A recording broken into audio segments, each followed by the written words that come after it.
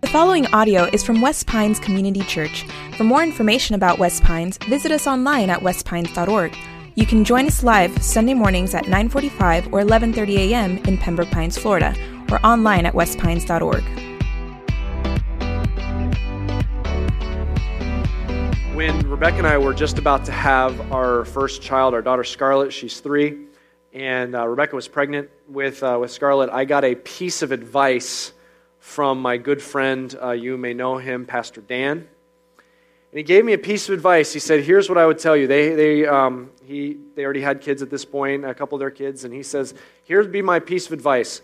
Find your favorite thing, like whatever in your house is your favorite thing. I'm like, okay, got it. He says, and I want you to go home this afternoon and break it. I said, break it? I thought you were going to say, like, put it out of reach or, like, make sure it's secure. He's like, no, just break it. I said, why would I break it? He says, because whatever it is, it's going to get broken either way once you have kids, and you at least want to have the satisfaction of breaking it yourself, okay? And I didn't totally appreciate that, and now, though, on the other side of Rebecca and I having 2 kids, I have a little bit better sense of what it means to baby-proof a house. Some of you have been through this experience, to baby-proof a house. And I am a little bit, Rebecca tells me I'm overprotective as a parent. If it was up to me, I would put life preservers on both my kids at all times, just in case of a flash flood. I just want to be ready, okay? And so she tells me I'm a little overprotective, so when I walk into a room, I automatically see all of the danger zones. I can't help it. I have this radar that goes off. It doesn't help that my son, our youngest, he's 1, he will find, it doesn't matter if there's a pile of toys in the middle of the room, if there's like one set of exposed wires, he'll just go right to those, okay? He finds the dangerous thing and goes to it. So when most people see like a glass coffee table, I see an explosion of shards of glass going everywhere. When most people see like a nice bowl of hard candy, okay, I see a bowl of choking hazards right there, access to my kids. Okay, there's something about creating an environment that's ready for someone who's at that stage of life, and some environments are geared towards that kind of individual, a little toddler, and other environments are not. Now, here's what we're talking about in this series, Messy. It's that many of us find ourselves in environments that are not set up with our convictions in mind. They're not built with our chosen lifestyle in mind. It's not built for whatever, as we're trying to follow after Christ, we want to live lives that you could say we're trying to live godly lives that are pleasing to God. And sometimes we find ourselves in environments, they weren't constructed with that in mind. But yet God has placed us in those environments, and we have to figure out how to operate within those environments. So for you, it may be where you work. Man, it's just not, the way the culture is, the way the company's set up, or the way the industry's set up is not set up for someone with my convictions, but yet this is where I find myself. And maybe for you, your extended family. You know, my extended family is just the way we do things, the way we operate, the culture of our family. It's really not set up with someone with my belief system in mind. It's actually kind of hostile or antagonistic to someone that's trying to live a life like I'm trying to live it. Maybe it's your friend group. You used to go out and do stuff with friends, and now as you're following after Christ, you find yourself no longer interested in doing the things that they used to do. You find those things in conflict with what you believe and how you want to live. But no, that culture of that friend group, it's not really set up for someone with your beliefs in mind. And so how do you operate in that environment? It's messy. Maybe it's school, a class that you're in, or the school that you go to. The expectation is that you're living somewhere somehow different than you feel called to live by God. And so that is messy. How do we operate in that environment? And we're looking at a guy named Daniel who was in a situation that is about as messy as it could be. And yet we can learn a lot for how he learned how to not compromise when he was in a very compromising environment. It's messy, but we learn a lot from his life. If you have your Bible with you or a Bible app, you can open to Daniel chapter 1, verse 8. As you're turning there, let me just bring you up to speed on what the context of this book of the Bible. Okay, if you can remember the history, from what you know of the history of Israel, this is towards the end of the Old Testament, and this is one of the most significant shifts in the entire story, the entire narrative of the Old Testament. Let's rewind a little bit. You may remember that God had a promised land that He takes His people Israel to through leaders like Moses and Joshua. They settle on this land, and God gives them these laws. They set up their society, and it's set up to worship God. The government is set up along those lines. It's actually literally a theocracy is what this government is referred to as. It's God is literally ruling over this people, over this nation.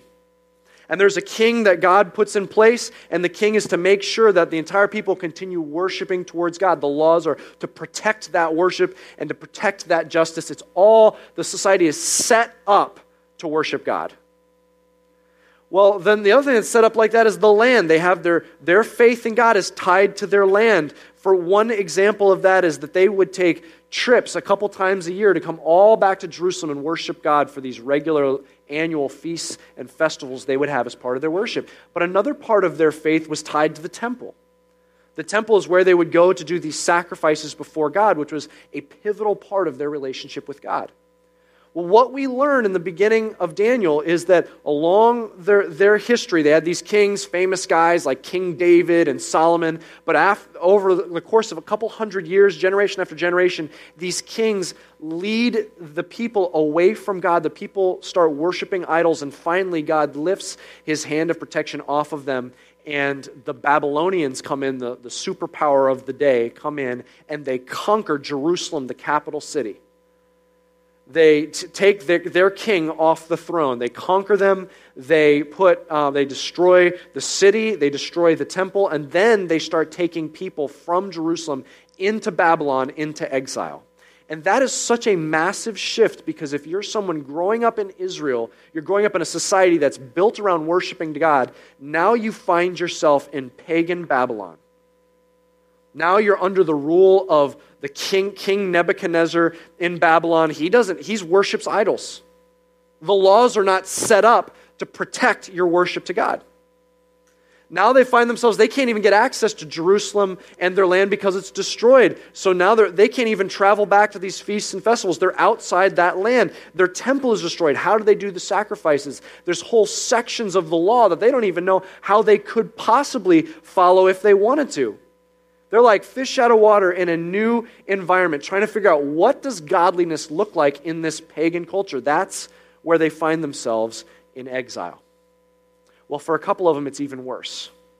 You've got Daniel, Shadrach, and Meshach, and Abednego, these Jewish boys. They're not only brought from Jerusalem to Babylon, but they are like the best and the brightest, so they're scooped up. They're brought to Nebuchadnezzar's palace, and they're trained. They get like a 3-year education where they're trained the language of the Babylonians, the culture, the literature, the stories of the Babylonians, and they're being trained to be advisors to the king, which means that they're put in a class of what's called like magicians or enchanters. In essence, they are being trained to become sorcerers to advise the king.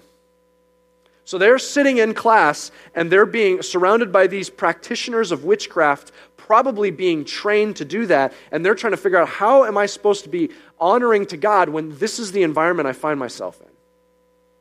If that wasn't bad enough, these 4 boys had these names that were these beautiful Jewish names that were declarations of worship to God, but all their names get changed to these idolatrous Babylonian names. So now, for example, one of them, their name meant, "Who is like our God?" And now it's changed to, "Who is like Aku?" One of the Babylonian idols. So can you imagine how messy that is? They can't even introduce themselves without making a declaration of idolatry. This is a really messy situation they find themselves in, but they're going to take a stand. And when and how they take a stand is very helpful for us as we're thinking through our own messy environments. Let's look at Daniel chapter 1. We're going to start at verse 8. Daniel 1, verse 8. It says this, "But Daniel resolved that he would not defile himself with the king's food or with the wine that he drank. Therefore he asked the chief of the eunuchs to allow him not to defile himself. If you were reading this in the original Hebrew, verse 8 starts with the word resolved. I want you to see the very first thing. They're in this messy environment. I've got an idolatrous name. I'm in sorcery class. I'm put in this group of people that have expectations on how I'm going to interact with the king. How in the world am I supposed to be a godly person in this environment, in an environment that's not built to be conducive to the way I believe God is calling me to live? And the first thing they did is they resolved in their heart. They resolved, okay, God, I don't know how to do this. You put me here. I don't really know what it's going to look like, but I know in my heart I am resolving that I'm not going to defile myself. I'm going to be a godly person in this environment. I have resolved that. I have drawn that line in my heart. He resolved it in his heart.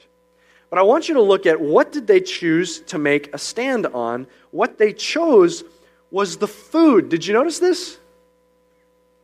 Of all the things they could have taken a stand on, they chose the food. Now this is an interesting decision. They show up in Babylon, they're prisoners of war, all of a sudden they get scooped up, they end up in the king's palace, they're at Babylon University, they've got like the Ivy League education of all of Babylon. Okay, this is a pretty sweet gig, and one of the perks that it tells us is that they eat off the king's table. In other words, I don't know what the cafeteria was like at the school that you went to or are going to, but their cafeteria, whatever was served the king, gets served to them. That's not bad. So this king, who's maybe the most powerful man in the world, can have any chef that he wants, makes up an incredible feast for that king every night, and the same food gets fed to these students who are learning about Babylon, being groomed, assimilated into Babylonian culture, being groomed to be advisors of the king. That's not a bad gig. But now time out for a second. What do you know about Jewish culture, and particularly their laws? There are dietary laws in the Old Testament, right? There's certain things that those of the Jewish faith, according to the Old Testament, there are things that are clean and things that are unclean. There's things that they're allowed to eat and not allowed to eat. And so Daniel is looking at this food, and he's like, okay, let's just start with this. God, I'm going to try and be a godly person. I don't know how to follow all these things. It's a completely new paradigm. I'm in Babylon, in a pagan culture, but with this right in front of me, let me draw the line. Maybe he was thinking, you know what? This is a perk of this position. Maybe this is one thing I have some control over. Maybe this is one thing that I can politely decline. Maybe this is one area I can draw a line and say, I am going to be godly in this one area. That's where he draws the line with the food. Now I want you to notice here, before we go to verse 9, did you notice that it says he asked the chief eunuch? He didn't go in and say, we're on a hunger strike. No, how he goes about it is going to be very interesting. He starts by asking the chief eunuch, who's the guy who's probably over the entire household of Nebuchadnezzar. Let's look at verse 9 and see what happens next. And God gave Daniel favor and compassion in the sight of the chief of the eunuchs.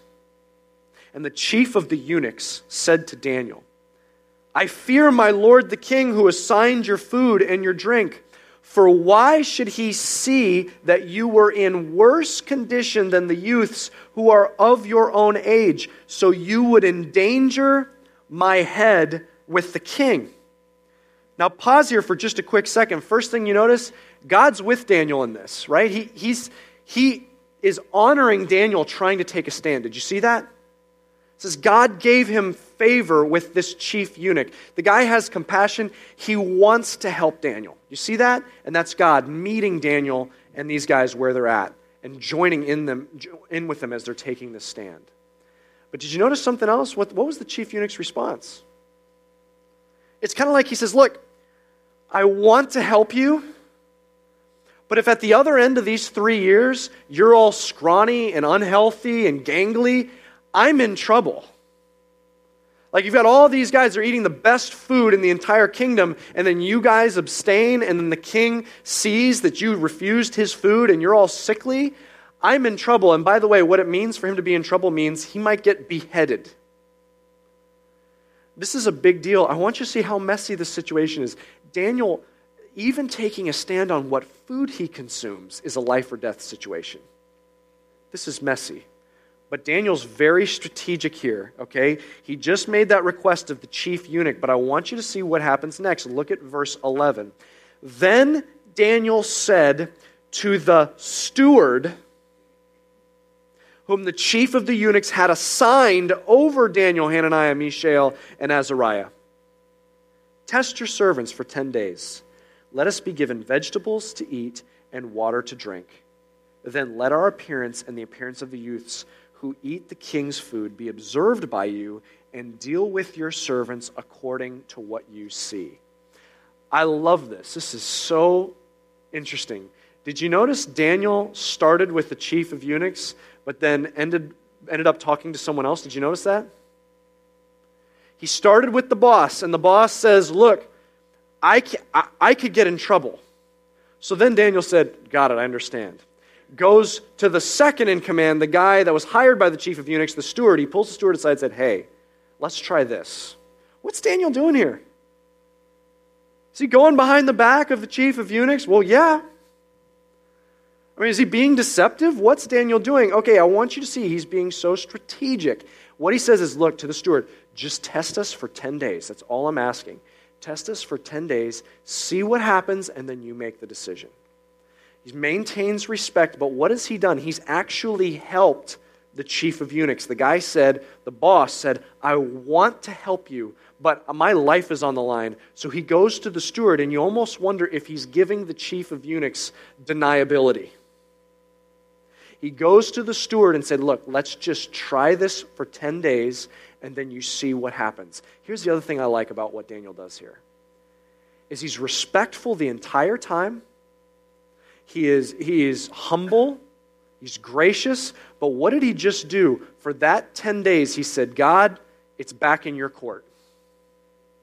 You can eat. When they test us at the end of these 10 days, God, it's up to you. If you want this to work, if this is the battle you're wanting for us to fight, then it's now in your hands, okay? We're going to try our best to be obedient to you. We're going to see if this is what you wanted. This was your battle at the other end of 10 days. He puts it in God's hands. All right, now let's finish this section up and see what happens. Let's jump down to verse 14. So he listened to them in this matter and tested them for 10 days.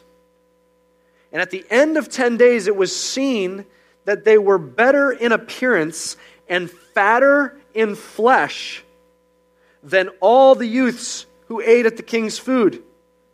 So the steward took away their food and the wine they were to drink and gave them vegetables. All right, now check this out. 10 days go by. Daniel says, hey, we don't want the king's food, which you kind of wonder if Meshach was like, hey, could I have a say in that? Because that sounds pretty good, that food, actually. Okay, Daniel knows what he's doing. He says, we don't want the king's food. We don't want the king's wine. Just give us vegetables and water. And at the end of 10 days, test us. Now, what did it say at the end of 10 days? It says they were healthier in appearance, which, okay, I expect that. You know, you're eating all these delicacies, this rich, rich, luxurious food versus someone eating just vegetables and water. I can understand they're going to be healthier in appearance, but then what else does it say? They were fatter in flesh. Now, I'm no nutritionist, but I'm pretty sure I heard somewhere once that if you eat just vegetables and drink just water, at the end you will be thinner than fatter. Is that true? Help me out here. That's true? What just happened? They're eating all the delicacies, okay? This Nebuchadnezzar probably has like the best baker in all of the world, and he's making all these cakes and all these kinds of things, this gourmet food, it's incredible. They're eating vegetables and water, which, Meshach's still a little uncomfortable with, this whole arrangement. And at the end of 10 days, they're healthier. Us moderns would say, well, we saw that coming. They're fatter. Do you see what's happened? This is a miracle. God has entered into this situation with them. And he's blessed them as they've said, God, we are just going to enter into this mess and take a stand. Now let's pick this apart a little bit. What was their stand that they took? They decided to draw a line on the diet, but I want you to think about this. What's the diet they chose? Remember, they have these dietary restrictions, but what they asked was just to eat vegetables and drink water. Now, from even what you know of what's considered kosher, does kosher mean vegetarian? No, it doesn't. No, there's kosher wine, there's kosher meat that you can eat, there's fish, there's all different kinds of things, there's breads and all this different kinds of things. And so it's puzzled biblical scholars, why did he just choose to eat vegetables and water? Like there's other things that he could have chosen, and the best scholars can put together is think about it. They're not in a context anymore in Israel that's geared towards people with dietary restrictions. So they don't have a kosher chef in the back making sure that no pork gets on the same plate as their fish. So they have to take extra precautions. They have to take the precautions of most likely the bread and the meat and the wine that's being served at the table was first offered up to an idol and then served on the king's table. And so in the midst of this messiness, they're in a society that is not geared towards how they've been called to live. So they have to enter in, find a way to draw a line, and honor God with it. They don't even though they might be allowed to eat fish according to their dietary laws, they don't want to eat a piece of fish that's first been offered to an idol. But don't miss how messy this is. Because remember, their names that they answer to are declarations of idolatry. It's messy. But they first resolved in their heart that they're going to honor God and they're not going to defile themselves. They draw a line in the sand and they say, okay, God, this is something that we feel like you are going to call us to take a stand on. And then God meets them where they're at and affirms, this is a battle I want you to fight. And the entire time, the way that they fought this battle was continually humble and gracious and respectful the entire way. Man, we can learn a lot from that, can't we? Here's why that text is so important to us is because, do you know how the New Testament, we talked about this last week, you know how the New Testament refers to Christians and people who are trying to follow after Jesus? It says, those of you in exile. Daniel's situation, that's our situation. The next time you're living in a theocracy, it'll be in heaven. In the meantime, we find ourselves in environments that are not geared to, they're not set up. They're not ready for people who have the convictions that we have or ready for the belief system that you have as the life you're trying to live of godliness before God or holiness. It's not set up for that. So when you find yourself in there, it's messy. It's like the salesman. You work for a company. You have a couple very large accounts that you're responsible for, and so then when they fly into town, you're responsible to entertain them. You're responsible to wine and dine these individuals, and they have certain expectations of what entertainment looks like. Maybe your predecessor, it kind of had been doing kind of certain places they took them to, certain activities that they did. Frankly, that's what your company is expecting. Those are the places you're going to take them. Those are the things you're going to do. Those are the things you're going to set up for them when they come into Miami to party. But man, that culture and that expectation, that's not very conducive. That's not set up for someone that's got the convictions that you have. It's messy. Maybe it's the broker. You work for a company. And kind of the expectation is when there's one of your leading clients, one of your better clients, when they want a loan, you find them, you broker a loan for them, even if it means you have to fudge the numbers a little bit. And that's how the company is built. That's the expectation. That's the unwritten rule. And you're saying, I don't know how to be in this environment. It's not set up for someone who has the character that I'm trying to build. Maybe it's the firefighter. Man or woman, find yourself in a firehouse for 24 hours, a couple times a week. You're like, look, I know that I've been placed here. I'm trying to reach these individuals, and I'm trying to befriend them because I want to share God's truth with them. But, man, befriending them means being involved in conversations I'm not comfortable with. They are talking about things that I don't want to be a part of. They're looking at things. They're watching movies. The dialogue there, it's just not set up for someone that has the convictions that I have or trying to live the godly life that I'm trying to live. Maybe it's your friend group. Maybe it's the students you hang out with at school. Maybe it's the people that you used to hang out with. Whatever it is, so many of us find ourselves in environments that are messy because they were not designed with a life of following God in mind. So what do we do? How do we know when to take a stand and how? Well, let's look at what Daniel does. The first thing, step number 1, we have to start with this. We have to resolve in our hearts what our allegiance is. You've got to define now, before you're in that messiness of that environment, what is going to win. What of all the possible things, what is my first allegiance to? I have to resolve my allegiance because at some point I will come into conflict. What's going to win if it's between God or success? Because at some point there'll be a decision where I'm going to have to pick between the two. Is it God or is it this relationship that I'm in? Is it God or is it prosperity? Is it God or is it popularity? I'm gonna have to decide ahead of time what's going to win. I have to resolve it in my heart because I will come into contact with a moment where I'm going to have to make that decision as to which is my priority. It will happen. I'll never forget, I was listening to a speaker. He was apparently a world-class classical guitarist. And he was a Christian, and he would play some, and it was phenomenal. And then he would talk a little bit and share his life story. And at one point he said this statement, and I'll never forget it. He said, if you want to be successful, never tell anyone that you are a Christian. And I never forgot that. And at first I'm like, wait, that doesn't sound right. But then I took a step back. I'm like, okay, I'm not in his situation. I'm not in his shoes. So what must it be like to be a professional musician? Well, if you go around and the first thing you tell everyone is, I'm a Christian musician, I'm a Christian this or that, well, they'll probably put you in a category where you'll be just in Christian venues when you're trying to be in the world. And so maybe he's trying to say that, you have to be careful about those things. But what he actually said was, if you want to be successful, never tell anyone that you are a Christian. And the problem with that statement is that it betrays what's really important in that equation. If you want to be successful, if that's the number one thing, if that's my goal, if that's my God, then this is what it will mean for my faith.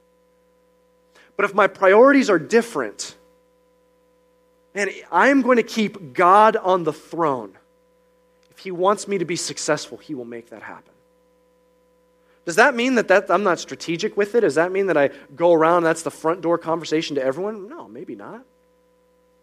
But I've got to decide ahead of time what is on the throne, what's truly my priority.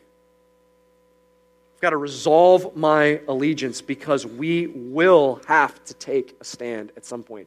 God did not send us into the messiness of the world to quietly wear a cross necklace and never say anything else.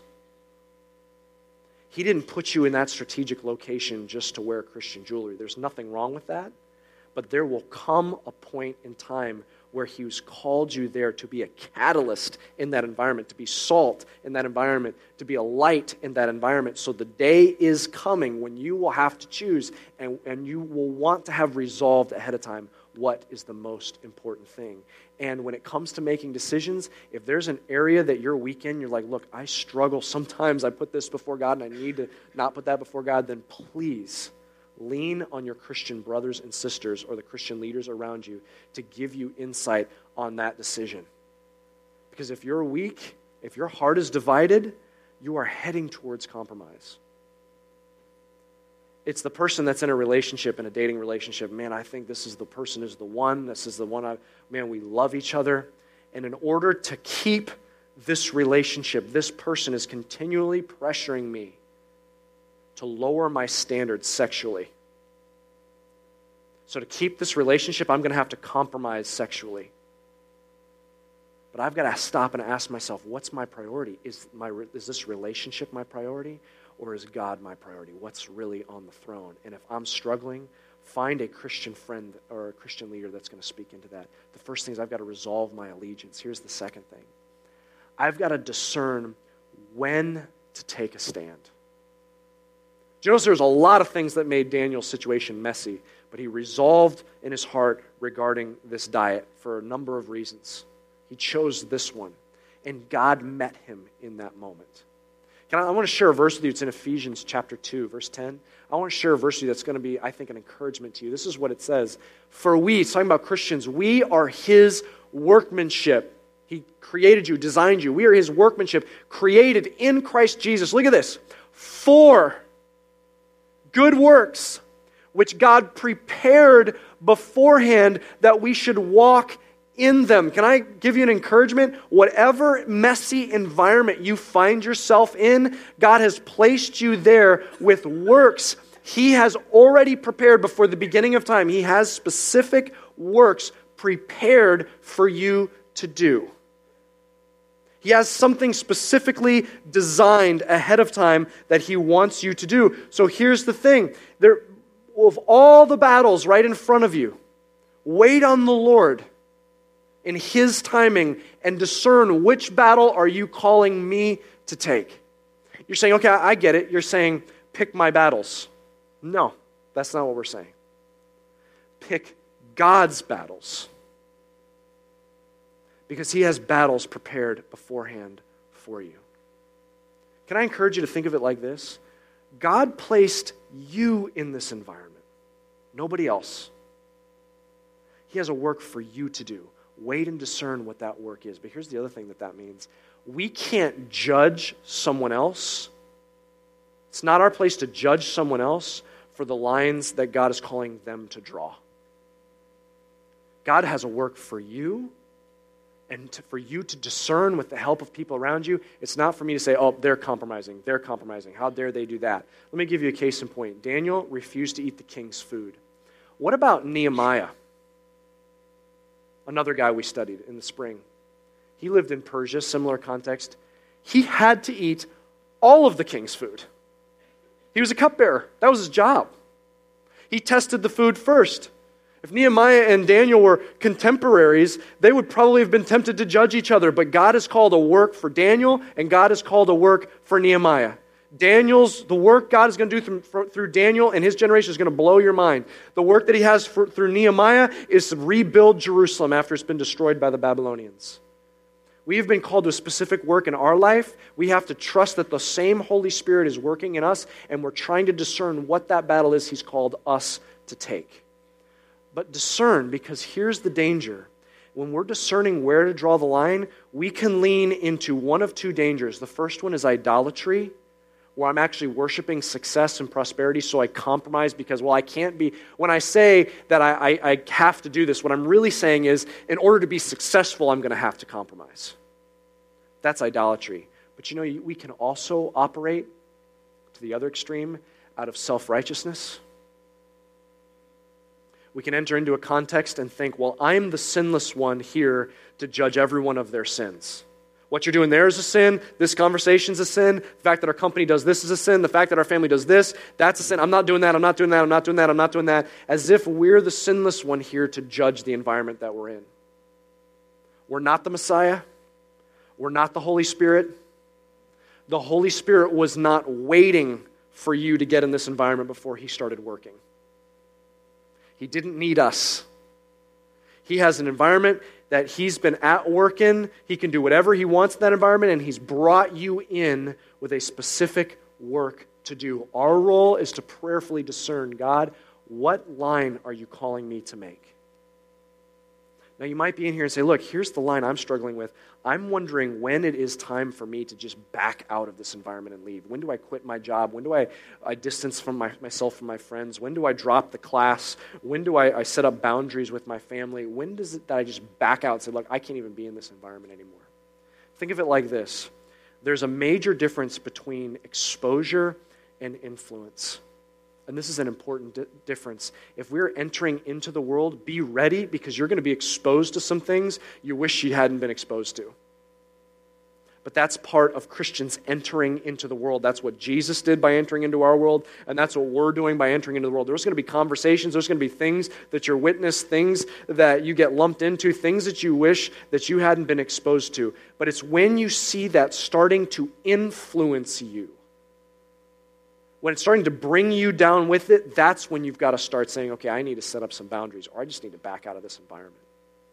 An illustration that Scripture uses to help us discern that is it uses the illustration of an animal yoke, which is if you have like two oxen, for example, pulling a cart, they'd put a yoke on top of them, which is they'd put one bar across both of their backs. It would loop under their necks so that they're both locked in together, pulling the same direction. If one oxen starts pulling this way, the other ox is locked in and has to go that way too. And what Scripture warns is it says, be careful of being yoked with someone that has a different belief system that you do. Let's go back to that relationship where one person's being pressured to compromising sexually. Maybe the first question is that was a relationship that was unequally yoked to begin with, to use a scriptural term. That was putting myself in a situation where I'm so locked in step with this person that this person goes this way, I'm going to have to go with them too.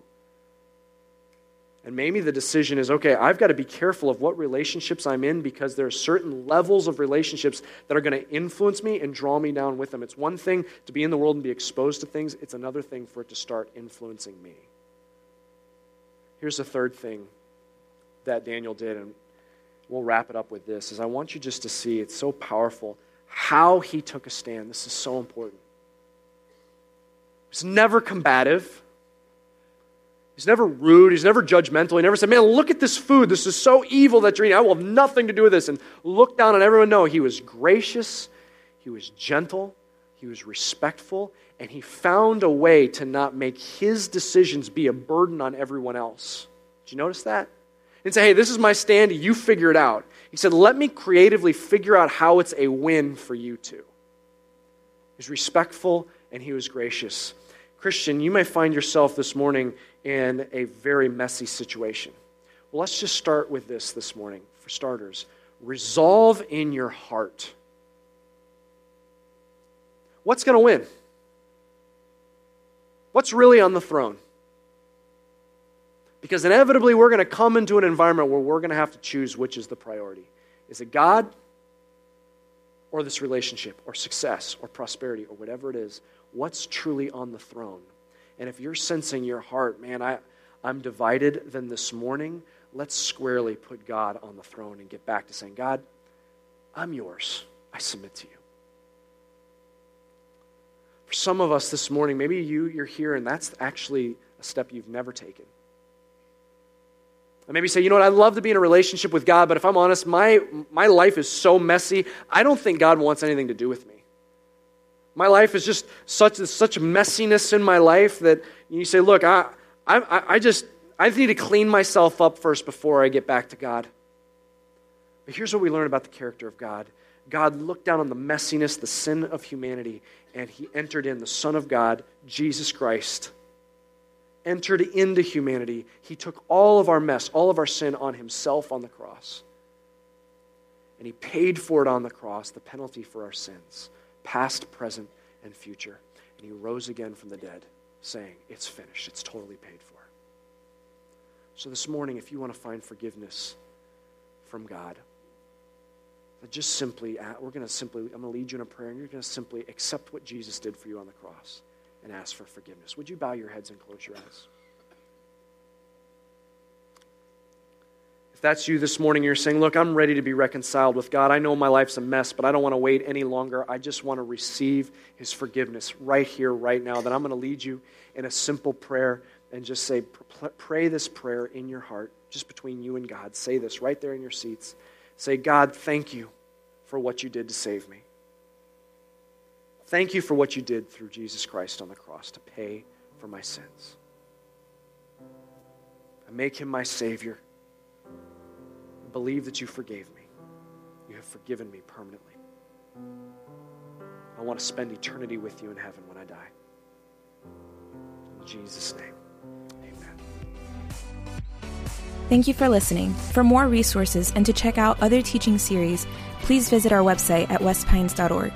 If you would like to speak with somebody about beginning a relationship with Jesus or ask any questions you have about this teaching, please call at 954-432-0321, or you can email us at podcast@westpines.org.